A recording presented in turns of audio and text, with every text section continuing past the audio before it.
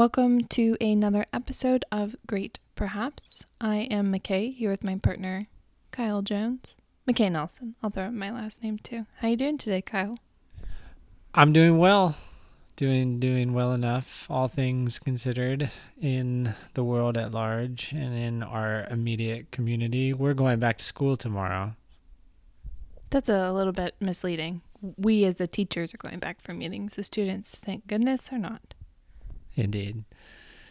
Because there is so much to be concerned about in the world and so much to be paying attention to, I am thinking that right here at the start, I want to point out that anytime we're not talking about that doesn't mean we're not aware of that. And so I'm just feeling compelled that as we move forward in this conversation, just to put that out there.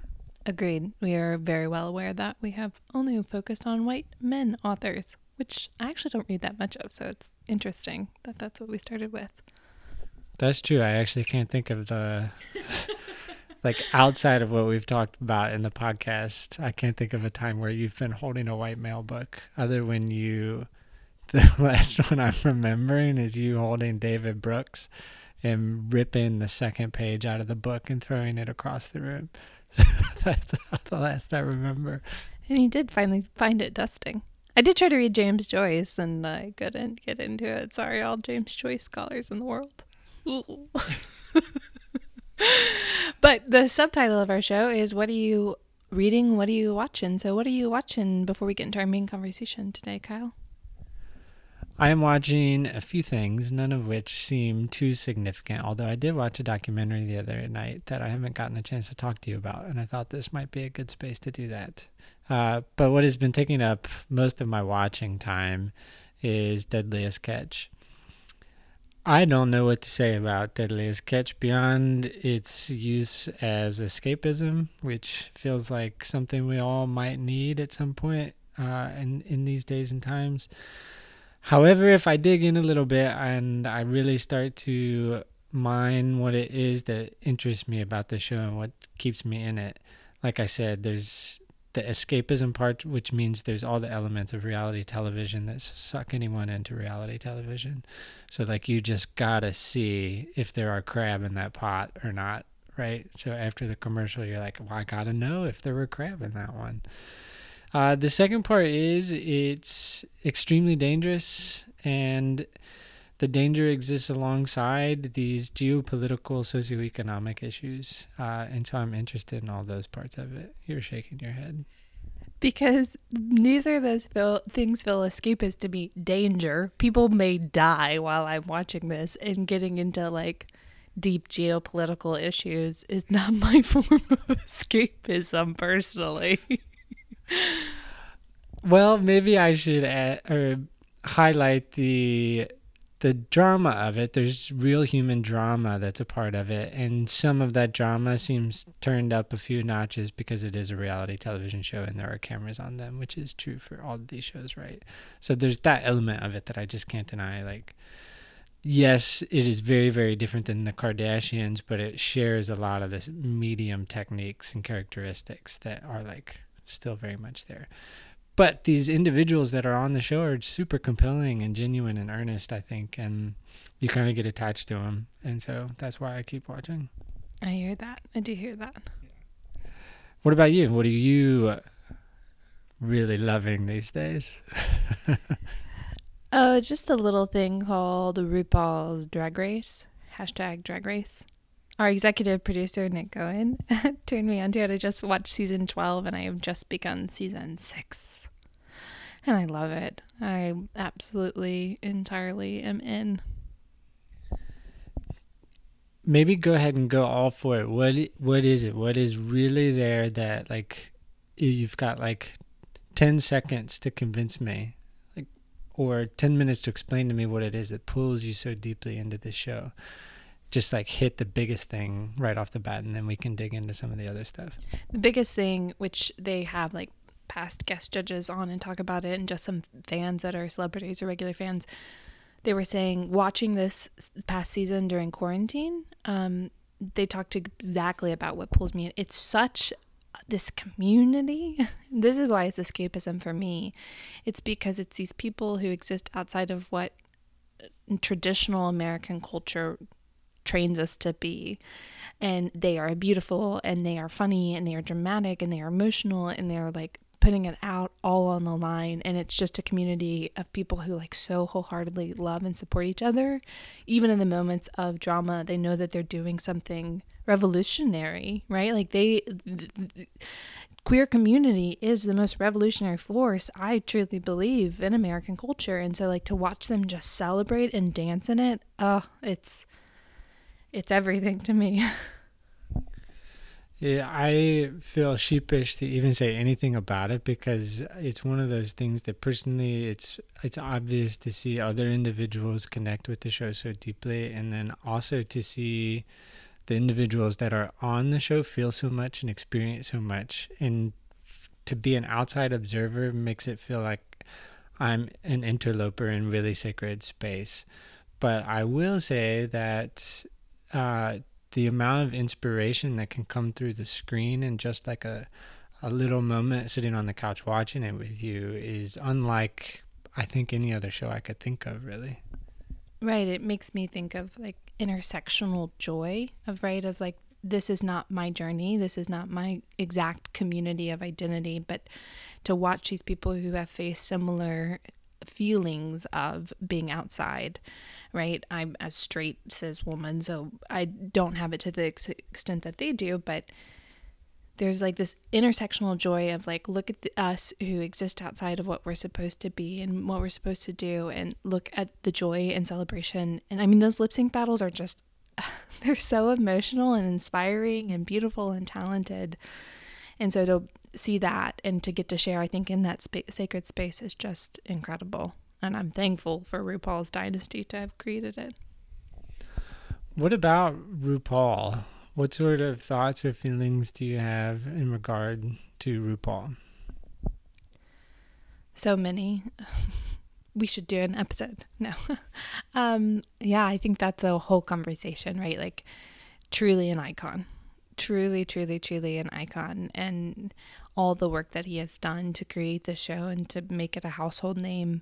Like, they even had an episode where they brought on super fans, and a woman on who's a super fan talks about she takes her daughters to DragCon, I think is what it's called. And right, like I think RuPaul has really led the way and created this more broad acceptance of drag culture that's really inspiring. But yeah, I mean, I think there's a lot to unpack because we've talked about it's also a capitalist show still, but yeah, I truly admire and find him incredible. He's brilliant. He's stunning. I mean, everything. Yeah, I threw out an assumption or an opinion, or call it what you will, but a just kind of like fodder for a conversation, the idea that RuPaul will be in textbooks one day. And I suppose that's how RuPaul exists in my brain, is just this seminal character truly that will kind of exist as like part of an inflection moment in history when we look back maybe from like a century-wide perspective. RuPaul compared to like 1950s America is just stunning. Yeah. Thanks. I was processing all that. I agree 100% entirely. Yeah. Do you want to get into our main topic for today, or do you want to say any more about what we've been watching? I think I feel good about that. Do you want to introduce what we're going to be talking about? Sure. So McKay and I read a book together, and McKay is the one that, of course, turned me on to this book. And so I'm excited to kind of hear what you have to say as kind of an introduction about what this book is and why we're talking about it. And then maybe we can kind of go from there. I was introduced to it. I kept seeing it everywhere. So it's a book called New Kid by Jerry Craft, written in 2019. It's a graphic novel about a boy named Jordan who desperately wants to go to art school. Oh, this is back-to-back books about boys who want to go to art school. Connection to Alan Cole. And his parents enroll him in a predominantly white private school. And so it's a graphic novel that just charts what it feels like to be a new kid, especially so he is an African American character coming into this white school, and it charts his introduction, the tensions he feels, the friends he makes. It's got all of these layers, but the overall narrative arc is about that, about being a new kid in a school, and especially being an African American kid in a new school that has to do all this code switching and deal with all these microaggressions. Then I shared it with Kyle because I've been considering teaching this novel, and I also discovered it was the first book to ever be awarded the Newbery, first graphic novel to ever be awarded the Newbery Award, which is a big deal. What do you have to add to that? I was processing in the middle. Did you mention that it takes place in New York? I did not. So Jordan, the main character, is from Washington Heights, and Washington Heights in Upper West Side, Manhattan neighborhood, and then 2 or 3 more neighborhoods up, even more north outside of Manhattan, is Riverdale. And so it's at Riverdale that he goes to middle school. He's in middle school, yes. So I feel like that's kind of an important piece a little bit, because it is an urban experience that he has in middle school and at home. And it's a New York experience in a lot of ways, but I think there's a lot of value in it. It's exciting to think about teaching the geography aspect of these books too. It kind of stands out to me. Am I getting excited about nerdy things? We always get excited about nerdy things. We just get excited about different things. That made me panic. I was like, oh, I can't teach the geography of it. I'm going to teach the characters. And so as you mentioned, I think there's 2 things that we can get excited about that are maybe nerdy things to get excited about that we both kind of agreed are interesting. And so just to like double down on those, one being to have a conversation about awards, and the second to just dig on this book a little bit. And so I'm excited to hear about what kind of ideas you have for teaching this book, and what sort of themes or motifs or ideas come across that you're like, this is like golden for what I want to accomplish in the classroom. And I think kind of a ancillary piece of that for both of us too is this overall drive or aspiration to continually incorporate what we would call kind of like abolitionist teaching into our classroom. And so I think this book is kind of, it's useful for all 3 of those conversations. So is there a place that you want to start with it? I think maybe why I was drawn to the book. Can I jump in there? So I had bought it a while ago. It'd been sitting on the bookshelf, and I finally picked it up maybe a couple of weeks ago, and I immediately got extremely excited because as a 6th grade teacher, language arts teacher in a predominantly white private school, I immediately saw a narrative that I felt comfortable sharing with my students. So to offer, for instance, Jason Reynolds, who I absolutely love, the Ghost series. The first one is about a boy who has this backstory of his father tries to shoot him and his mother, and it like isn't around for most of the novel. And it's very much that character has a kind of inner city narrative that focuses on what I've seen a lot of white students see as the predominant black, quote unquote, black narrative. And so I'm reluctant to teach a book like that, right? They need to see that is true, but there are also all these other black narratives. So I was really drawn to this because it's an African American character in a setting they already know, right? They are aware of this. And this book, which I think in every review talks about this, is a roadmap for microaggressions in a really beautiful narrative way. It creates this incredible story using the microaggressions and really showing and teaching about them. And so the way that those 2 are married in this book really struck me and really drew me in as something that I was like, oh, this would be a really great book to teach class-wide, to help bring in those issues to my classroom. I think that's really well said. And to pick up on the microaggression piece, and even to pick up on an example you used, amongst the many things that Jerry Craft, Yes. Jerry Craft uses to reveal how microaggressions surface and operate and function in a middle school setting. One is book choice for young people. And that McKay is laughing is significant because the way Jerry Craft kind of masterfully introduces how microaggressions operate is through humor.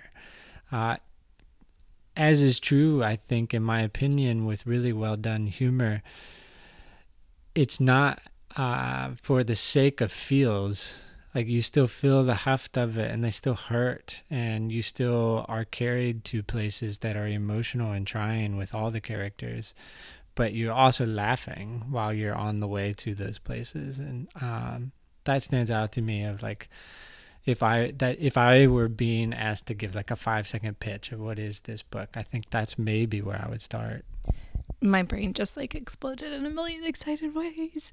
Yeah, so Jordan, the character, wants to go to art school. So really beautifully throughout the graphic novel, Jerry weaves in what are meant to be journals from Jordan's art diary. And so he illustrates, and the episode Kyle's talking about is there are a couple other non-white students in the school, and they all like experience their own microaggressions.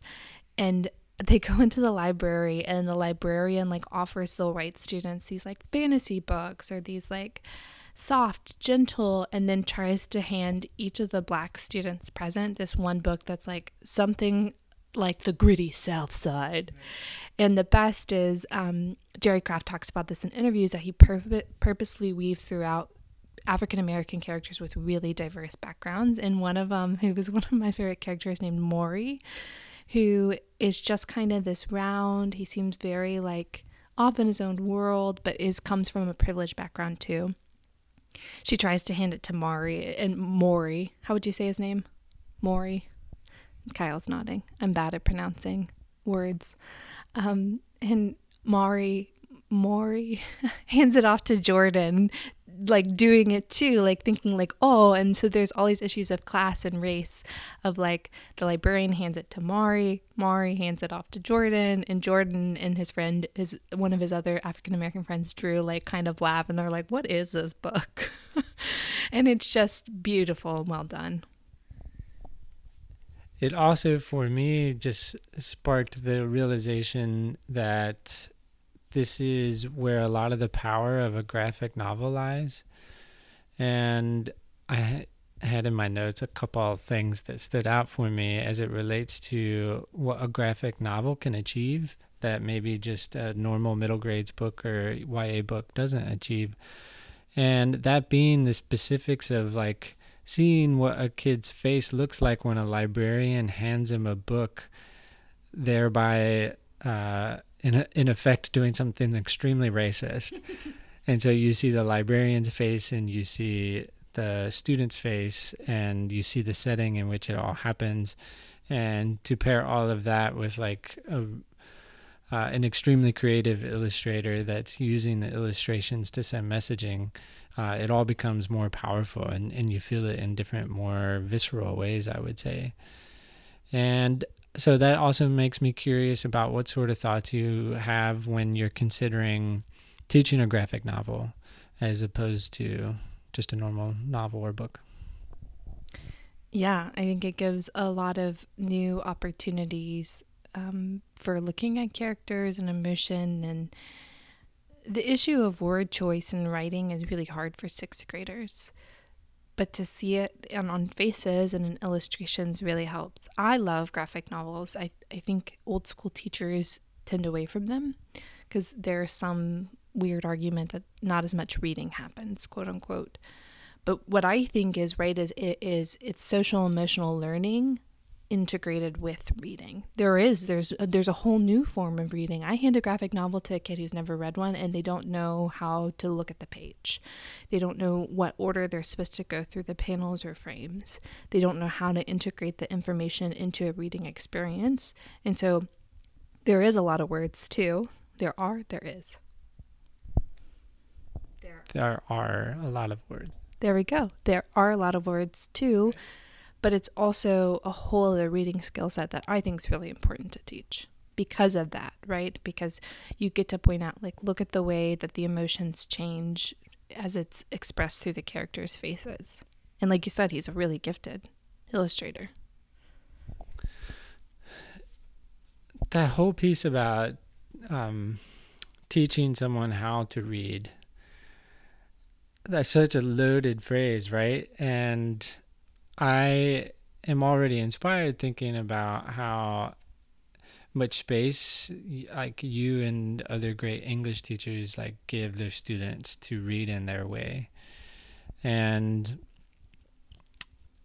I don't know, I guess I'm thinking about my personal experience with graphic novels is that I literally didn't know they existed until I think I was like 21 and a friend gave me one. That's how far away they were from me as I grew up. I did not know what a graphic novel was until a friend handed me one day. So if you would have told me what it was, I would have maybe guessed something along comic, but I didn't even really know what a comic was because only super nerds read comics. But they certainly didn't have space in the institutions I was being educated in. Spoiler, comic and graphic novel are the same thing. Did you know that? I didn't, so I'm learning right here on the spot. So comics, a graphic novel is a series of comics, right? So Jerry Craft creating New Kid, which is created as a cohesive story entity, is newer in form, right? It started as serial comics, and those still exist. For instance, like the Archie remakes that I read, or Monster S, another comic series I love. When they're bound together, they become a graphic novel. But graphic novel as a term only came into use to try to credential the art form. There's no difference between graphic novel and comic. I mean, if you want to get down to it, it's really length. And graphic novel now can stand alone. But yeah, they're essentially the same to my understanding. And so in that space, it takes me to another question I came across as I was kind of preparing for this and reading in around New Kid and Jerry Craft and some other folks that are involved in this space and bringing these things into the classroom and coming across the concept of reluctant reader. And again, it's kind of a concept I'm kind of ignorant of because we use reluctant learner in high school, I think, but reluctant reader seems really specific and probably has some traits to it that are really specific and catering to middle school. I'm wondering how this book might exist or be introduced to a reluctant reader. So what is a reluctant reader, and how do you think this book or other books like it would be useful? A reluctant reader is exactly what it sounds like, a reader who really doesn't want to read. So for personal experience, I have a collection of graphic novels in my classroom library because especially this past year I had 3 girls that we did independent reading projects every trimester, and they would shoot daggers at me when I announced it because the idea of reading a full-length novel in even 2 months' time was really overwhelming. It can be tied to maybe there's some like learning differences, that reading's really hard. Maybe they don't have the reading strategies. Maybe they just haven't found books they've liked. It's just kids, students, young people who really, really don't like reading. And, you know, will be like the kid in the car seat that like pushes against everything. So, but why this book is good in this conversation, very perfectly, Jacqueline Woodson, I believe is her name. She wrote Brown Girl Dreaming was her big book that I think put her on the map. But she's written a bunch of middle grades YA. So Brown Girl Dreaming is a memoir written in verse that I believe won a bunch of awards. She just tweeted out the other day that she has a 7th grade son who's a super reluctant reader, and she wants him to read something before going back to school. And half the list was like, New Kid, he has to read New Kid. And it was a bunch of teachers saying that as soon as their students realized New Kid was a book, all of them wanted to read it. And that's my experience with graphic novels. Of Rainbow Rowell is a really famous YA writer, and she wrote with an illustrator a really great graphic novel called Pumpkinheads. And it's super cute. And I had one girl read it, and then like 20 girls lined up to read it next.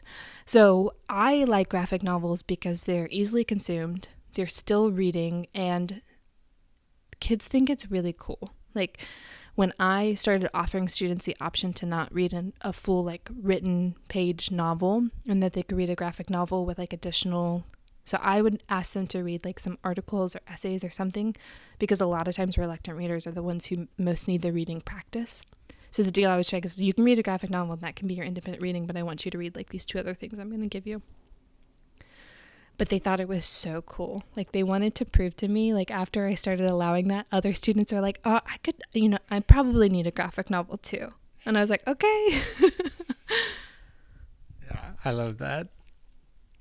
And how significant does it feel to you that a graphic novel then won the Newbery? Extremely. I think it goes back to one of my greatest passions about middle grade and YA is I think it's the most innovative reading book field that exists right now. I think it's on the forefront of setting like what is reading, what are stories, what are books, and the fact that the oldest kids award, it was founded in 1922, was given to a graphic novel is huge. I mean, that's a really big deal. And not to mention Jerry Craft himself is an African-American man, and I don't believe the award's been given. You had a statistic on that? I learned that Virginia Hamilton was the first African-American writer to win the medal, and that was in 1975. As of 2025, African-American writers have won the medal and 26 have been honored. Approximately a third of these honors were bestowed in the last 5 years. Thoughts on that? I didn't know that until I glanced at your notes before we started recording this. So it made me really especially interested in another award that I pay attention. The American Library Association, the organization that gives out the Newbery, the Caldecott, the Prince, like all of these big, it's a huge list. So there are a couple that I've started to like pay attention to as I like gain the ground beneath me, but one's the Coretta Scott King Award, which is given to African American writers that celebrate African American culture. So that gets thorny to me, right? There's a whole category, but then to learn that only 5 Newbery medals have been given to African American writers, that doesn't sit well with me. What about you?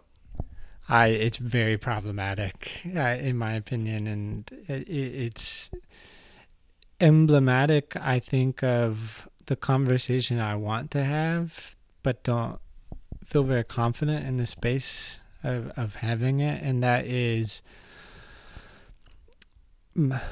only recently knowing to really question awards. I wasn't raised to question awards in any way. And in young adulthood, so in college, right after college, I started to do it. I started to learn that was a thing, but still cultivating the skills to do so. I don't feel like an expert in that space. Other than I think we're all kind of maybe hopefully getting a little better at expecting an explanation or an asterisk, or expecting ourselves or whoever is teaching us about an award or talking about award to give us a little bit of update, a little bit of historical context on who this award has been for in the past, how it is changing, and what it is doing to engage with a more activist abolitionist agenda, especially when it comes to these education-based awards. I think the imperative is even stronger there. So I'm not an expert on anything within this space, and like if you ask me the difference between the Newbery and the Caldecott, I couldn't tell you. So I don't have much to say other than like conceptually, yeah, I want to join others that are doing the work to see what's up. I bet you will. The Caldecott, how would you say it? Caldecott? Caldecott. I literally don't know how to say it either.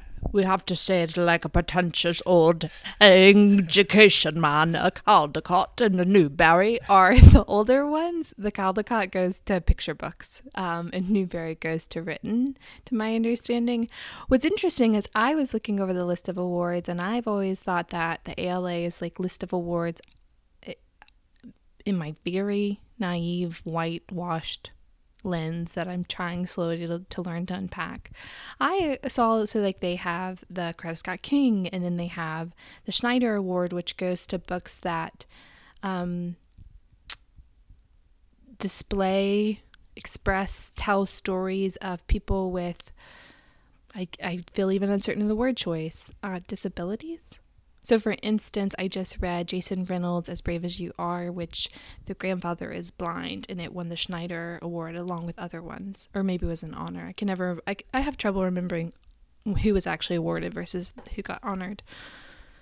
And then there's The Stonewall, which has been around since the 1970s, which goes to queer books. And even most recently in this past ALA conference, they have, I think it's just a list. I don't know if there's actually an awards given, but it's called the Amelia Bloomer list, and it's for feminist books, and they do everything from like toddler picture books to YA.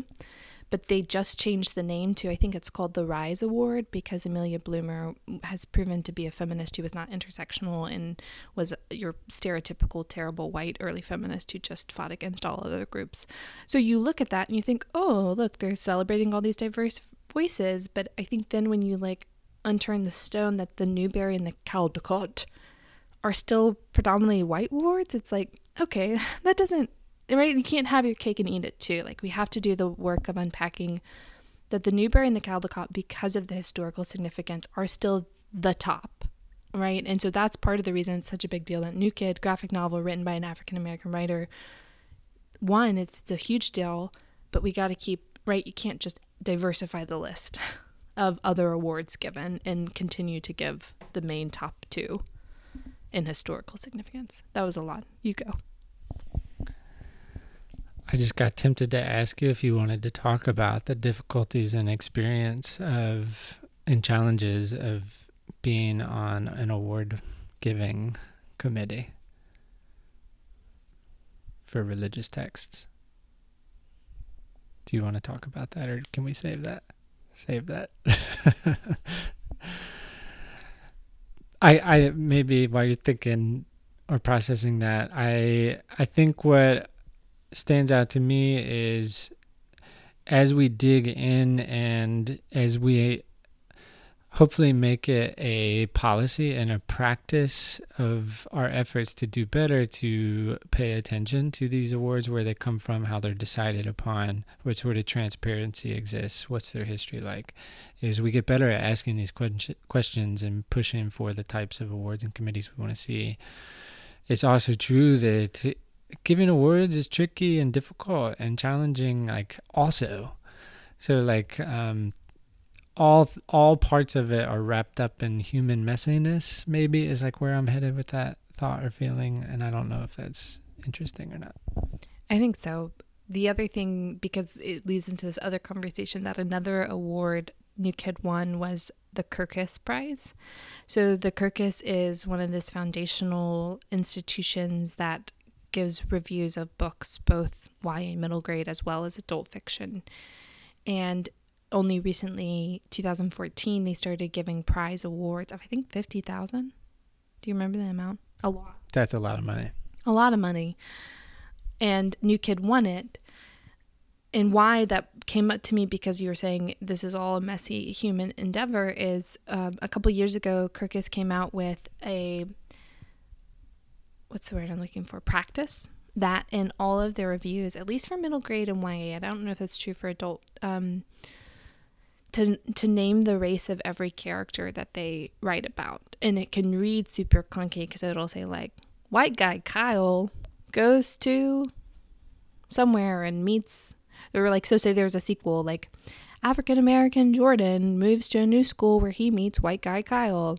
And there's been a lot of conversation around that, right? It's messy. It kind of is a weird writing style, but Kirkus really believes it's something it needs to do because a lot of teachers and parents want to be able to read a review about a book and see, are there Black characters in this book? Like, what narratives are being told? Like, they want the full rundown of, like, is this just going to be a white book, or is this going to have characters that are Mexican descent, and right, the whole spectrum of people.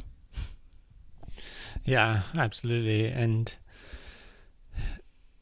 for some reason, this took my brain into a place of kind of tying in the geography piece right now and how it relates to the significance of these awards. And I say all these things in a manner of wonderment. I wonder about these things and I have hunches about these things. But as I think about New Kid happening almost entirely on the Upper West Side Manhattan, that seems and sounds super specific. And New York is very different than the majorities of cities in the United States of America. But as I think about the role of an award, then it's like, well, if the Newbery and Coretta Scott King and Kirkus Review all slap a label on this book, what is universal about it is maybe what is being valued, or a reader that picks it up in a bookstore, that's what they're being taught, is that there's universality in this book despite what may feel like being a very New York book. And I wonder too about the part of it being the story of a black student attending a mostly white private school. That is happening a lot in the United States of America right now. That I like feel confident to talk about is that's a ubiquitous experience.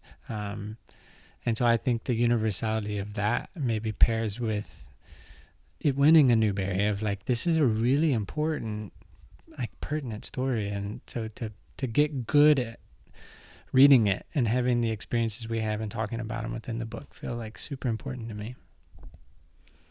Wow, so many things just went through my head. I agree. I also think it's interesting. One thing I've started to take note of is the we, like that we have to get good at reading it. The we is you and me, white people, right? 100%, right? That's what I when I was thinking about what I was going to say, I wanted to lead into that by saying, like, really, like, the target audience of who I would want to share this book with is our colleagues that also exist in these very white spaces with us. And I have so much to learn from this book, as I did when I read it, right? It was like, oh my gosh, this is amazing. I'm learning so much. But to steer away a little bit from the award conversation and to get back into why this is just a really good book, is it does that, but it's also just a damn good story, right? Like, I'm excited for my students to read it because, like, they are going to get caught up in the humor and the characters and the story, and they are going to love it, and they're not going to know that underneath they're also learning about microaggressions. And I think it's not just about it. What also makes it universal, if that can be used, is it's the story of a African-American character being in a predominantly white space. Like that, there's echoes of it, of Jordan's mother. I can't remember. She's either in marketing or a lawyer. She's in some kind of corporate world, and she talks about working in a predominantly white space, and she wants Jordan to go to the school because she wants him to learn early how to exist in those spaces, where his dad works at a community center in Washington Heights and doesn't want to. And Jerry Kraft has shared in interviews that this is, so he went to a predominantly white high school, and his children, I think he has 2 sons now, also go to predominantly white private schools. So it's a story, it's a feeling that's really close to him. But I also think the story is just so good. Maybe before we get into that, what did you think of the teachers? I want to talk about the teachers. You know, I want to talk about the teachers because they're so terrible and so funny. Indeed, yes. Terrible. And again, that they are handled with comedy kind of speaks to an underlying empathy for these people, that this isn't, they're not being branded as opposed to being like nudged. Yeah, this is one more thing I wanted to say that you just reminded me. So in talking about this book, Jerry Kraft used this phrase, mirrors, windows, and sliding doors. That he hopes his stories are mirrors, windows, and sliding doors, and full of humor and hope. And that's a phrase that comes from the Black Caucus, a Black Caucus leader of the NCTE, National Council for Teachers English. We'll put it in the show notes. I don't know what NCTE stands for. But this leader, I think a couple decades ago, used this as a descriptor for multicultural literature, that it should be a mirror for students to look and see themselves reflected, a window for us to look out into the world, into others' worlds, maybe real or imagined, as well as a sliding door, right? So you can step in and out of these. And so Jerry Kraft hopes New Kid to be all three at once, which I think it is, right? For you and me, we get to see different parts of ourselves reflected, maybe ugly, maybe good, and we get to start to explore these worlds, especially from a different perspective than you or I hold. Indeed, and I'm going to connect it back with where you were truly wanting to get then, is that this is a beautiful narrative. And I think when we say it's a beautiful, magnificent narrative, it's that it accomplishes so much and yet is quite seamless without feeling overpacked. And so the experience of reading it for me, and if I were to kind of zero in on the teachers, is there's a lot of discomfort, but there's a lot of love for the characters. And that was the beauty and the fun maybe of reading a middle grades as well, of kind of like how the students interact with each other and how the students interpret their teachers. That was fun, right? As an adult to read that, of like, oh, that is how a student looks at a teacher and processes what that teacher just said and did. And being a teacher and knowing what was going on in the teacher's mind and then hearing back from the student, that's just a cool experience. It was really fun to read in that way. Yeah, I agree. Do you have other parts of this that you really want to get into, or at least mention as like things worthy of our attention, were we to give more attention to them? I think just the cast of characters, the friends and enemies and side characters that he meets in this new school are so well done. So for instance, he gets picked up on his first day by a boy named Liam, who is extremely, extremely rich and like has a chauffeur, his dad, or I don't remember if it's a chauffeur or his dad. And Liam becomes this kind of, he's white, and he becomes kind of this sidekick character. He's very kind of quiet and weird. And then there's this terrible white bro named Andy that's just like lots of white bros we've all met. And then there is Drew, who is another African-American character. That's one of my favorite uses of the microaggression, is there's this really, I don't think she gets redemption. Miss Raleigh, is that her name? The homeroom teacher. I don't know how you say it, Miss Raleigh. She's a white woman, and she is somebody who enacts a lot of the microaggressions that you see throughout the book. She has an ending, I think, that decimates her character and integrity. But she continues to call Drew DeAndre, and Drew finally like blows up at her, and it's so funny and it's so good. So I love all of them, but I have to talk about my favorite character. Do you know who it is, Kyle? I knew the first time I turned the page and saw her. This character wears a puppet, and she loves her puppet, and she uses her puppets to communicate because she's feeling so many wonderful and difficult and complex things. And she has like it's communicated in the drawing. She has weird puppet voices. She's just strange. Nobody really likes her, but she's also like super aware that nobody likes her. So Jerry Craft said one of his favorite scenes, which was one of my favorite scenes, is Jordan is waiting for his dad to come pick him up, and his dad's running late, and he gets stuck in the rain, and this character, her name is Alexandra, pops up out of nowhere with her little weird frog puppet and her umbrella and sits down. And there's this whole thing about Jerry Craft and his ability to like create this scene of emotions, and you get to experience it with Jordan. But my favorite is Alexandra's asking Jordan, like, do you not like my puppet? And Jordan's like, no, that's fine. And she like gets all sad and says like, oh, then it must be me you don't like. Like, she's aware of her weirdness, but still continues to be weird. And then Jordan and his friends kind of help her. And it's just, I love a middle school weirdo. She has a great arc. The way it comes full circle too is really wonderful and feels so good. Because that's also one of my other favorite artistic decisions, is like at one point, I think it's like Jordan's with Drew and Liam, and they're walking, and Alexandra is like kind of behind them, and they let her like walk with them, and Jerry Craft draws her as if her arms are up like cartoon and her knees are bent, so she looks like she's flying along behind them in happiness. And it's just right, like if you feel weird when a group lets you come along, that's how you feel. Like you're like literally like, oh look, I'm just getting to go with these people. I love her. And another perfect example of the power of a graphic novel Mm-hmm. to capture that feeling and that experience and that emotion without using words. Because it's hard to describe what that is, but if you just show wings and bird feet. Maybe we can put that as the cover of the episode. Alexandra flying.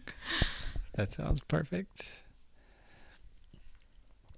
I think the one last thing I want to mention is there is a scene where Jordan has kind of had it and he kind of reaches his max, and his friend is being accused of a wrongdoing that's not truly his fault, and there's a layer of complexity to it. And so Jordan comes to the moment of jumping up on top of a cafeteria table and espousing the defense of his friend and exonerating his friend. They still get in trouble for it, and there's problems with that, but it, I think, is revealing of a lot of things, and I found that scene to just be super significant, and it kind of operates narratively as a culmination moment, right? And so it is a centerpiece of the story at large, but I think if I were teaching it even to high schoolers, I would want to like spend a lot of time right there.